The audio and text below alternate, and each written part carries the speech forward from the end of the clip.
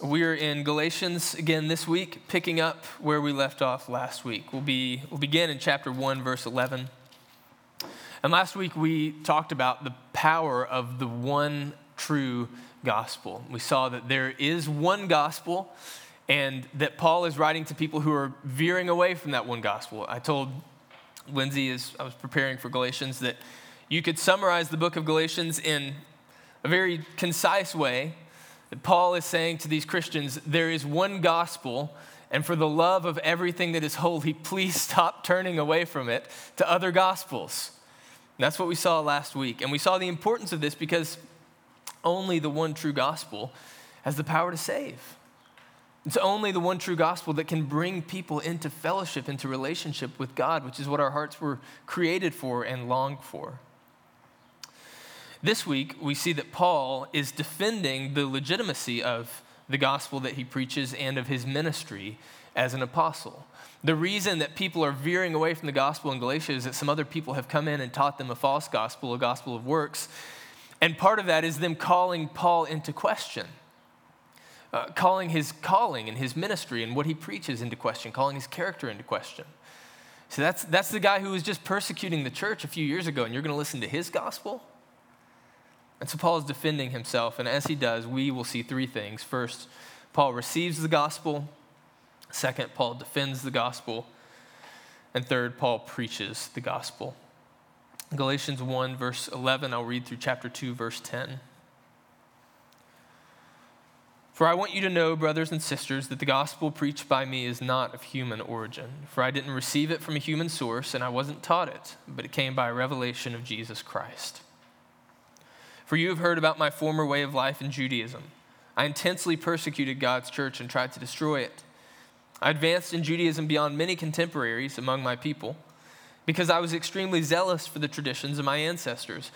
But when God, who from my mother's womb set me apart and called me by his grace, was pleased to reveal his Son in me, so that I could preach him among the Gentiles, I did not immediately consult with anyone. I did not go up to Jerusalem to those who had become apostles before me. Instead, I went to Arabia and came back to Damascus. Then after 3 years, I did go up to Jerusalem to get to know Cephas, and I stayed with him 15 days. But I didn't see any of the other apostles except James, the Lord's brother. I declare in the sight of God, I am not lying in what I write to you. Afterward, I went to the regions of Syria and Cilicia. I remained personally unknown to the Judean churches that are in Christ, but they simply kept hearing, he who formerly persecuted us now preaches the faith he once tried to destroy, and they glorified God because of me. And after 14 years, I went up again to Jerusalem with Barnabas, taking Titus along also. I went up according to a revelation and presented to them the gospel I preach among the Gentiles, but privately to those recognized as leaders. I wanted to be sure I was not running and had not been running in vain. But not even Titus, who was with me, was compelled to be circumcised, even though he was a Greek. This matter arose because some false brothers had infiltrated our ranks to spy on the freedom we have in Christ Jesus in order to enslave us. But we did not give up and submit to these people for even a moment, so that the truth of the gospel would be preserved for you. Now, from those recognized as important, what they once were makes no difference to me. God doesn't show favoritism. They added nothing to me. On the contrary, they saw that I had been entrusted with the gospel for the uncircumcised, just as Peter was for the circumcised. Since the one at work in Peter for an apostleship to the circumcised was also at work in me for the Gentiles.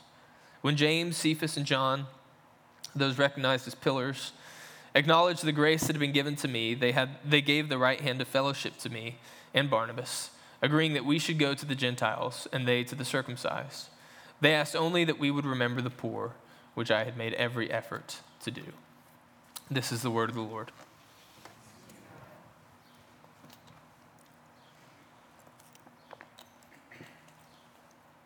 Paul, as he's defending himself and his gospel, recounts how he received the gospel. And he says from the beginning that this gospel came from God's revelation. That's the overarching main point of this entire section that I just read. And he proves it in 2 points. He says, first, once I received the gospel, I didn't immediately go and consult with anybody. I didn't go to the church authorities. I didn't go to the apostles to make sure that I got the right gospel. I received it directly from God. And then he says, I went to Arabia. You can read about Paul's reception of the gospel in Acts chapter 9, he's going from persecuting Christians in one place to go and persecute Christians in another place, and he's knocked off of his donkey by a blinding light, and a voice that says to him, Saul, Saul, that's his Jewish name, Paul is his Greek name, why are you persecuting me? Paul says, Lord, who are you? And he says, I'm Jesus Christ, the one that you are persecuting. And Paul's blinded by this event, and God tells him, go see this person, and he'll take the scales off your eyes so you can see again, and then he does. And then, evidently, Paul goes to Arabia for 3 years. Now, we don't get the details of that in Acts, and Paul doesn't give us the details here. People have wondered, what was he doing in Arabia? Some people say he was going to preach the gospel right away. Other people say that he went to Arabia not to preach, but to learn. That he almost had this personal time as like some sort of monk with Jesus directly revealing to him over the course of 3 years, this is everything that you need to know to go and fulfill your ministry. Some people have even speculated that this 3-year period was meant to sort of make up for the 3 years that the other apostles had with Jesus on earth during his ministry. Now that's speculative, but it's certainly interesting to me, and it does, you read the New Testament and you wonder, like, how did Paul know everything that he knew without having spent time with Jesus on earth? And so it at least makes some sense. But regardless of what he was doing there, he was in Arabia for 3 years. Then he says, I had a brief meeting with Peter, that's Cephas Peter, same person, 2 different versions of his name. But he says, I didn't go to him for approval. I went just to make his acquaintance, to get to know him. And then I just went along with my ministry, and 14 years after my conversion, I finally did confer with the apostles. And this is the second proof that he gives. He says, first, I didn't immediately consult with anyone, but second, when I finally did, 14 years later, they endorsed the gospel that I was preaching. And they said, yeah, you're preaching the same gospel that we're preaching. Now, Paul's reception of his gospel cuts against 2 arguments about sort of spiritual authority. One is the kind of traditional argument that says the church is the ultimate authority in spiritual matters. The church is the ultimate authority in spiritual matters.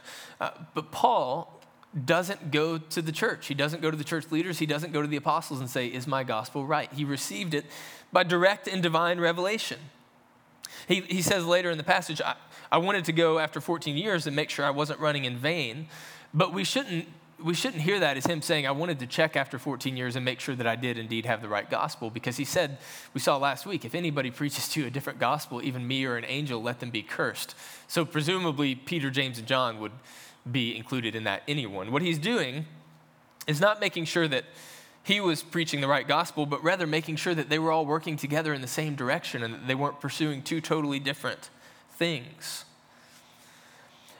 But the point is that he doesn't go to them to have them check out his gospel, right? They aren't his authority. This idea that the church is the ultimate authority is the formal argument, for example, of the Roman Catholic Church that puts the church and the Bible on par together as authorities.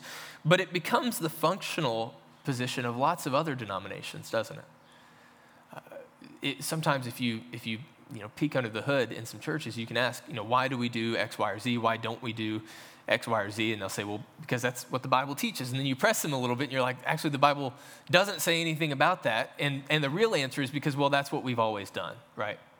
That's just how we do things around here. We are a Baptist church, part of a Baptist denomination. And Baptists can be like that just as much as Catholics or anybody else can, right? There can be things that we do just because we do them, just because that's what we've always done. And we want to cut against that. We want to push against that and say, no, God's word, God's revelation is our ultimate authority. So you'll see us do some things that aren't typical in Baptist churches. For example, most Baptist churches have one lead pastor and then a board of deacons who kind of govern the church. That's not what we believe the Bible teaches, and so that's not what we do. We have a plurality of pastors or elders or overseers who govern the church and deacons who serve the church. We take communion every week. That's very rare in Baptist churches. Why? Because we think that the theology of communion that we get from Scripture leads us to want to do it very regularly and probably every week. So like Paul, we want to be held captive not to church tradition or authority, but to divine revelation, to the word. But he cuts against another argument, a much more common contemporary argument. My guess would be that most of you don't operate as though the church is the ultimate authority in spiritual things. You'd be much more inclined to operate with another assumption, namely that the self is the highest authority in spiritual things. That you need to look not to some external body of authority or tradition, but into your own heart. In our day, if it feels right, we say it must be right. Charles Taylor, in his book, Sources of the Self, this big, long book basically about how modern people conceive of themselves. And he talks about what he calls the expressivist turn that happened a couple hundred years ago during the Romantic period. You hear the Romantic period, that wasn't a time when people were really mushy and gooey and showed a lot of public displays of affection, but an actual historically definable period that was characterized by a number of things. But one of them, he says, is this turn inward. He said before the Romantic period, people viewed the world in a sort of way where there was this like natural order. And to figure out how you fit into the natural order, you needed to look beyond yourself. You needed to look to God, or you needed to look to nature, or you needed to look to your community or your tradition. But he says the Romantics came along and they didn't deny that there was a natural order. In fact, they said it ran through the heart of every person. But the best way to figure out, to get in touch with the natural order, was to look inward and find where that spark of the divine or the spark of nature runs through your own heart. You see, instead of looking outward to figure out how the world works, now we need to look inward to see how the world works. And of course, that's how modern people figure it out, right? You go to church or you read a book or whatever, and if it fits with what you're feeling inside, you say it must be good. If you don't feel good about it, you say it must be bad. That's not what Paul's saying. Paul isn't saying church doesn't have authority, you have authority. He's saying the church tradition, the church leaders do not have ultimate authority. I didn't go to the apostles, but neither does the self.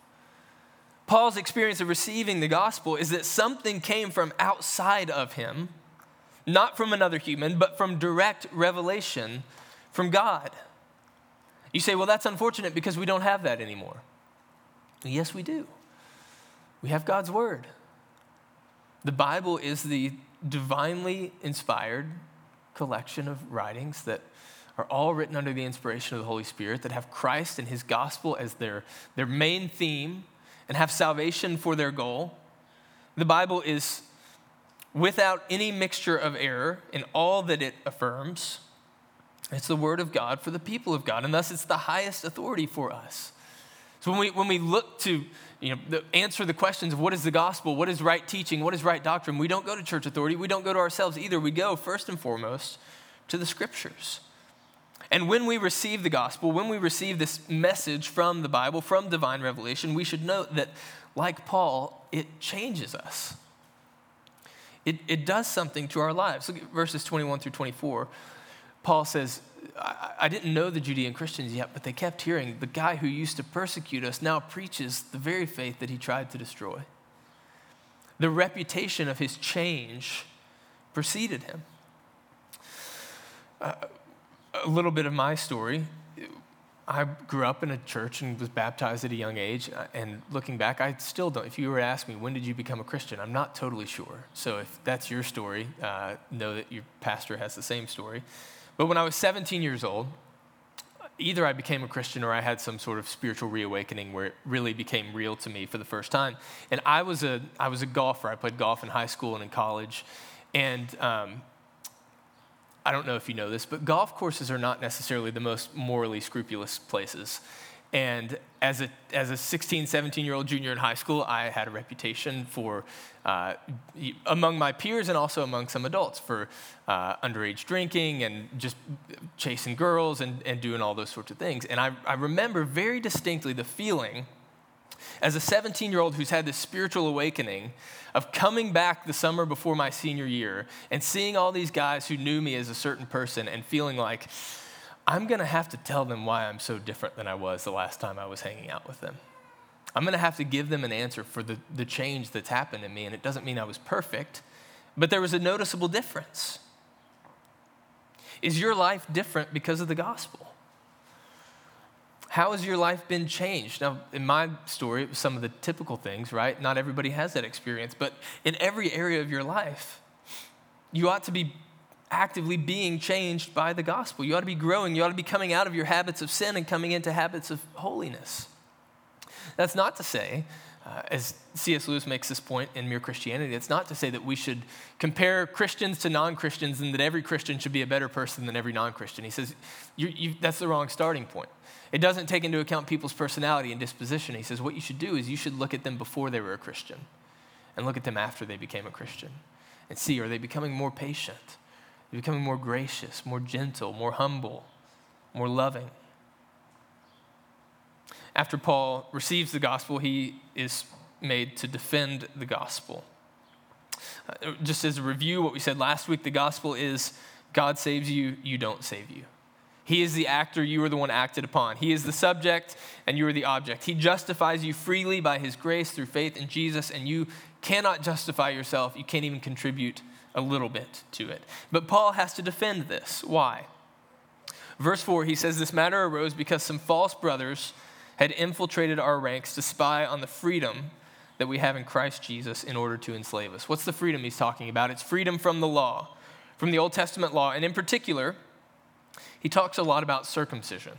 Now, this is just one of those areas where we have to be honest that preaching the Bible, talking about Christianity can be weird and awkward. And if your first time in church, you're like, why are they talking about circumcision?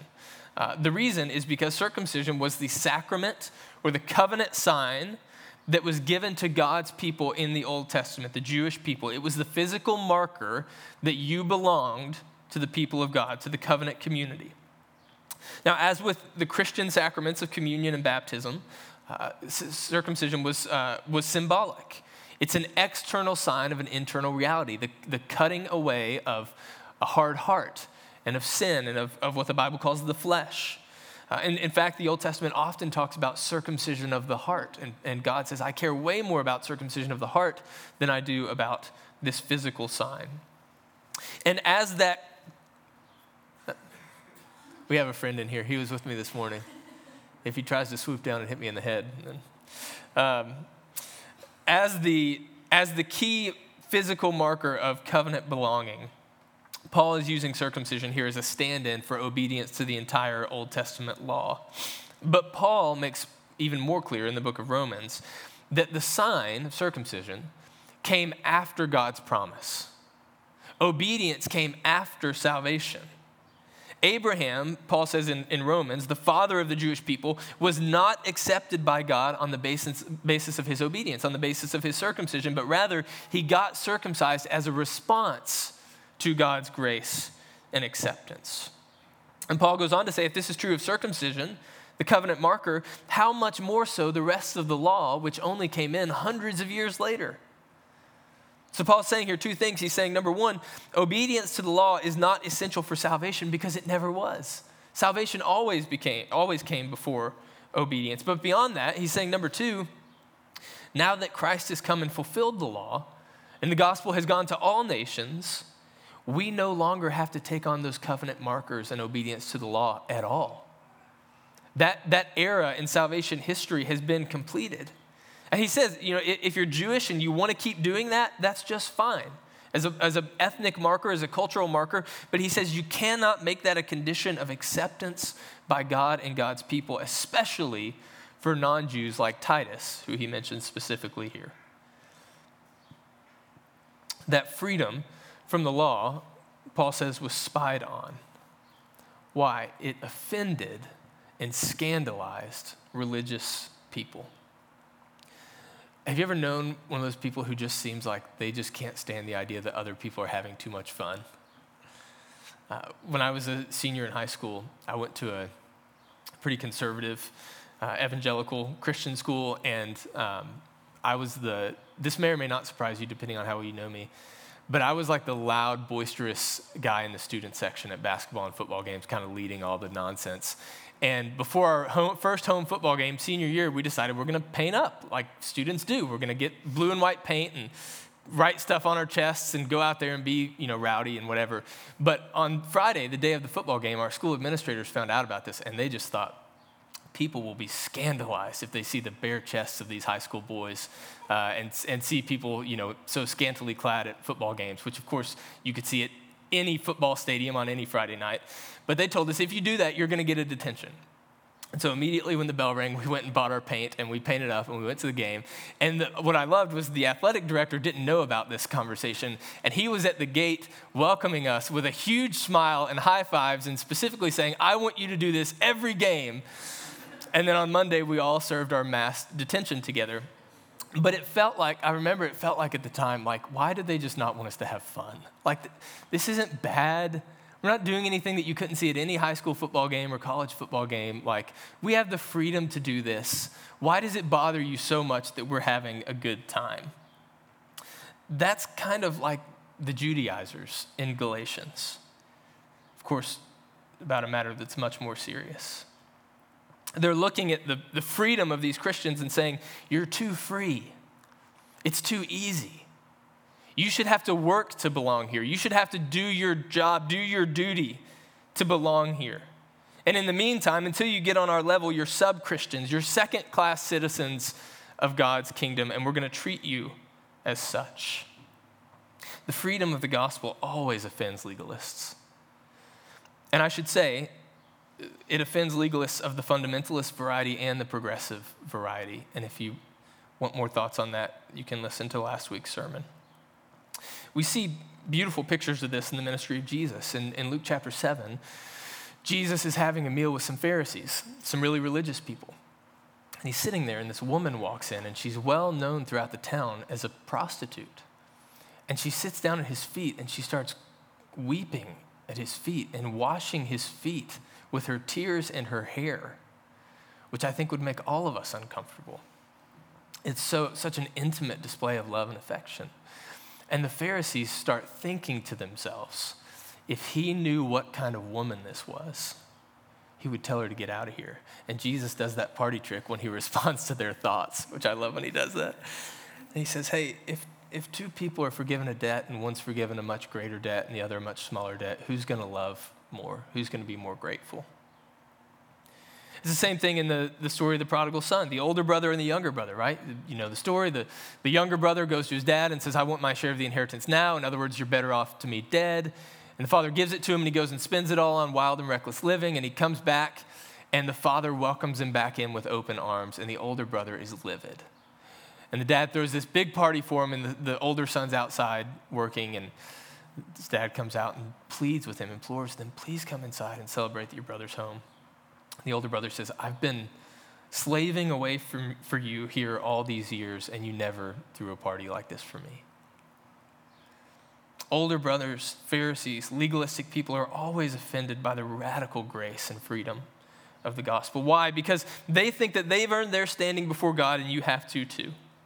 In other words, because they're prideful, because they trust in their own works, which, as we saw last week, is the heart of every false gospel. But freedom, as it was pointed out to me by one of our attendees this week, talking about this passage, freedom can also be spied on in a different way. Freedom can be spied on by those who are offended by it, but it can also be spied on by those who are attracted to it, by those who see it and find it magnetic and compelling. There's another person in both of the stories that I just told, right? Yes, you have the Pharisees, but you also have the prostitute who's weeping at the feet of Jesus because she loves him, because her life has been changed by him. You have the older brother, but you also have the younger brother. The gospel always offends legalists, but it attracts the humble and the hurting like a magnet. The gospel brings freedom. It brings liberation from guilt, from shame, from anxiety, from fear. And that freedom costs us absolutely nothing. It costs Jesus everything. Now, we should say, does that mean that you never experience those things again in this life? No, of course you have experiences with those things, but you're not controlled by them anymore. They don't have power over you anymore. You're not enslaved to them, and you don't have to actually do anything for that to be true because Jesus did it for you. Now, does that sound too easy to you? Does it feel like, you know what, some people are guilty and I don't want them to be let off the hook for their guilt?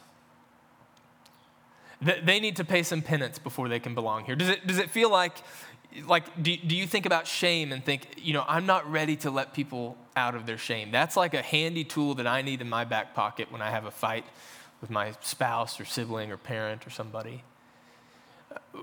freedom from anxiety, from fear. Do you hear that and you think like, no, that we can't have freedom from that in this life. Like that can only be overcome with the right tools and hard work.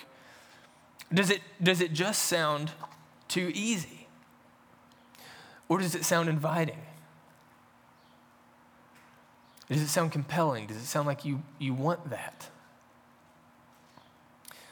Pay attention to how the freedom of the gospel lands on you.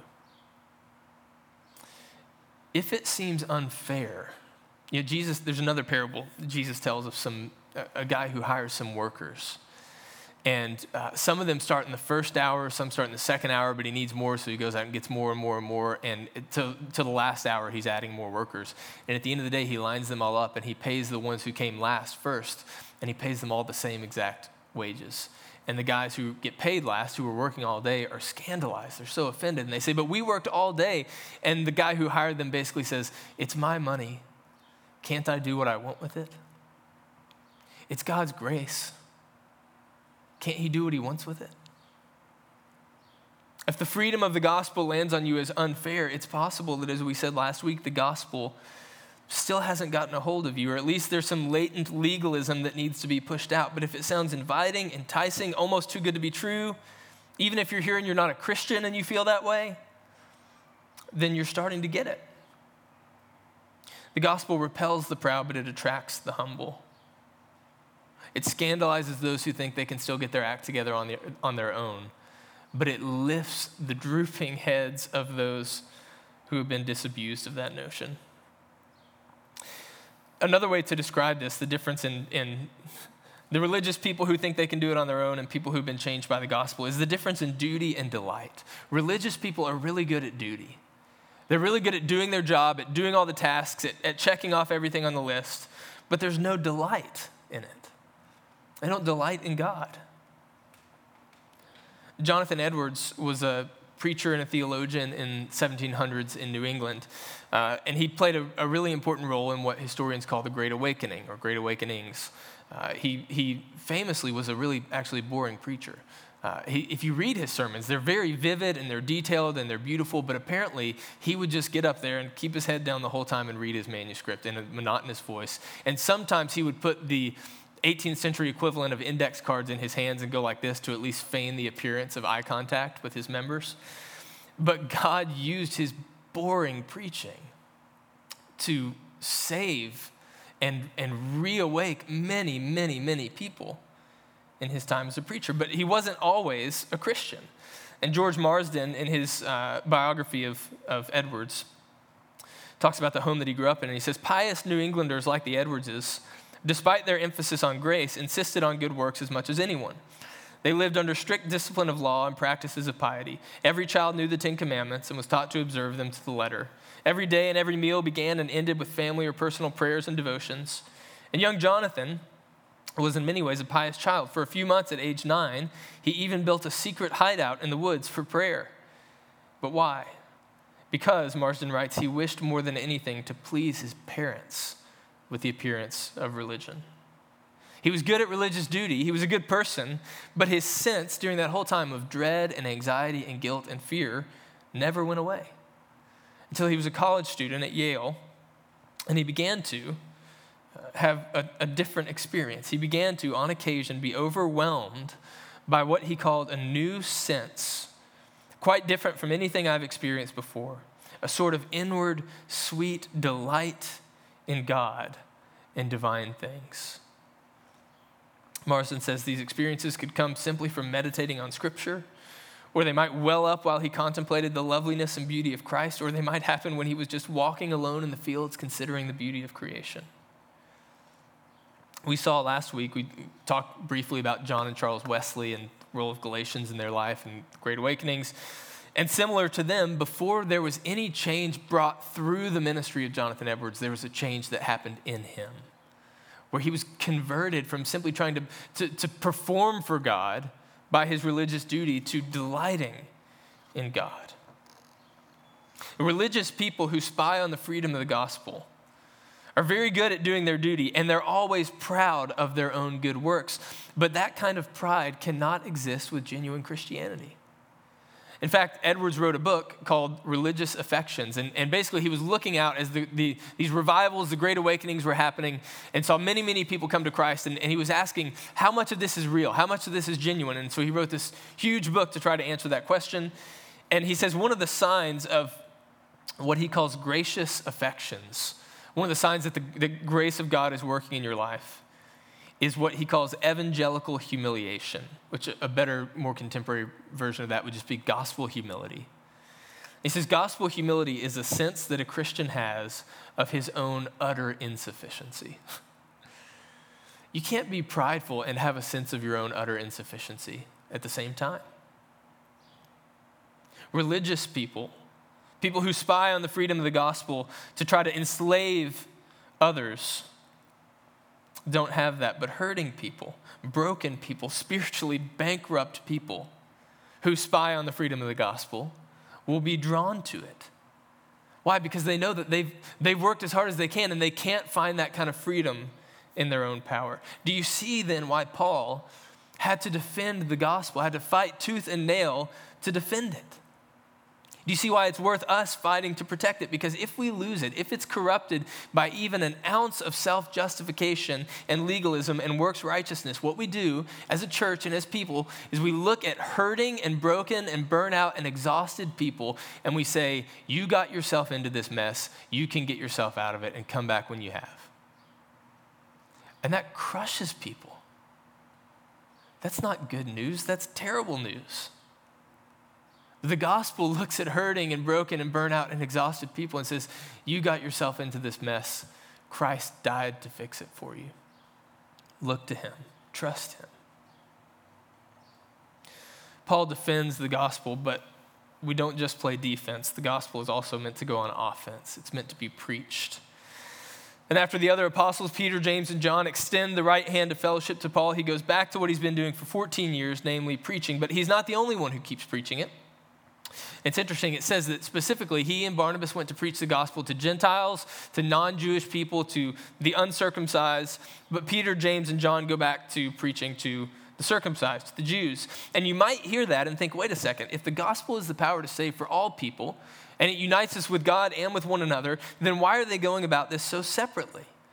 Are they creating a Jewish church on the one hand and a Gentile church on the other hand? Is this like a so-called separate but equal thing? No, absolutely not. What we're looking at here is what we call contextualization.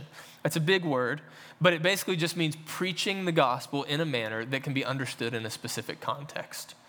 Juan Sanchez, who's a pastor in Austin, Texas, says the first step of contextualization is we must identify as much as Scripture allows with the people we are trying to reach.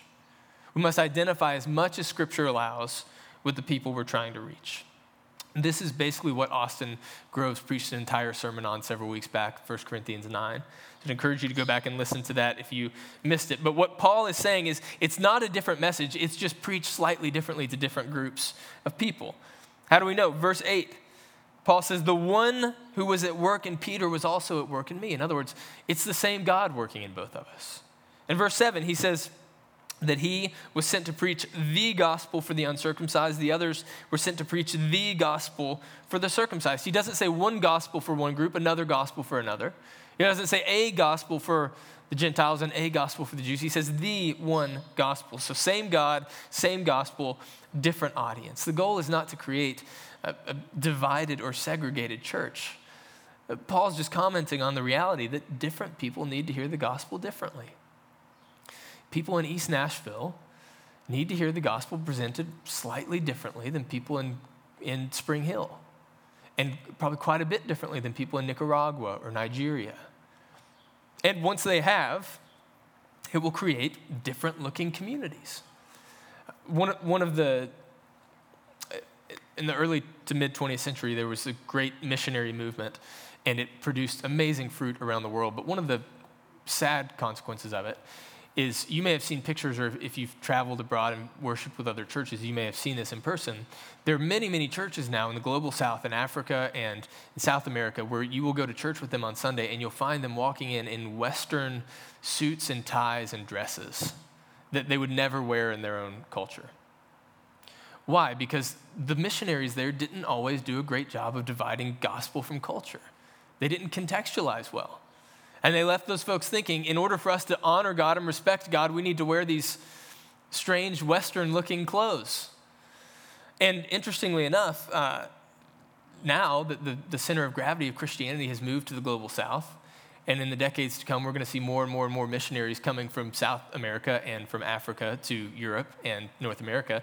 They're going to be presented with the same challenge. How do we contextualize the gospel appropriately in secular Europe and North America? There's always this tendency when we're doing ministry to pursue uniformity, to make everybody look the same, to make everybody act the same. But that's not the gospel. The beauty of the gospel and the unity of the church shines much more brilliantly when we see that unity not in form or in fashion, but in the message that we preach. And I would argue that that's a much more beautiful experience when you go to a church in a different part of the world and they sing songs that are unfamiliar to you, and they have practices that are unfamiliar to you. They dance and clap a lot more than we're comfortable with. But then you hear the gospel preached and you think, I know that gospel. That's the same gospel that I hear every week. It's the same gospel that's preached all around the world. The unity of the gospel between churches, between different kinds of churches, is demonstrated through acts of love. Verse 10, Paul says that they asked him just to remember the poor. In the context, we should note that he's talking about the poor in Judea, in Jerusalem. And there's this beautiful reality that if you read lots of Paul's other letters, he talks at various points in the letters about an offering or a collection that he's taking up for the poor and the suffering in Jerusalem. He was, as he said, more than willing, more than happy to do this. Gospel unity is demonstrated through acts of love. Have you, as we close, received the gospel like Paul?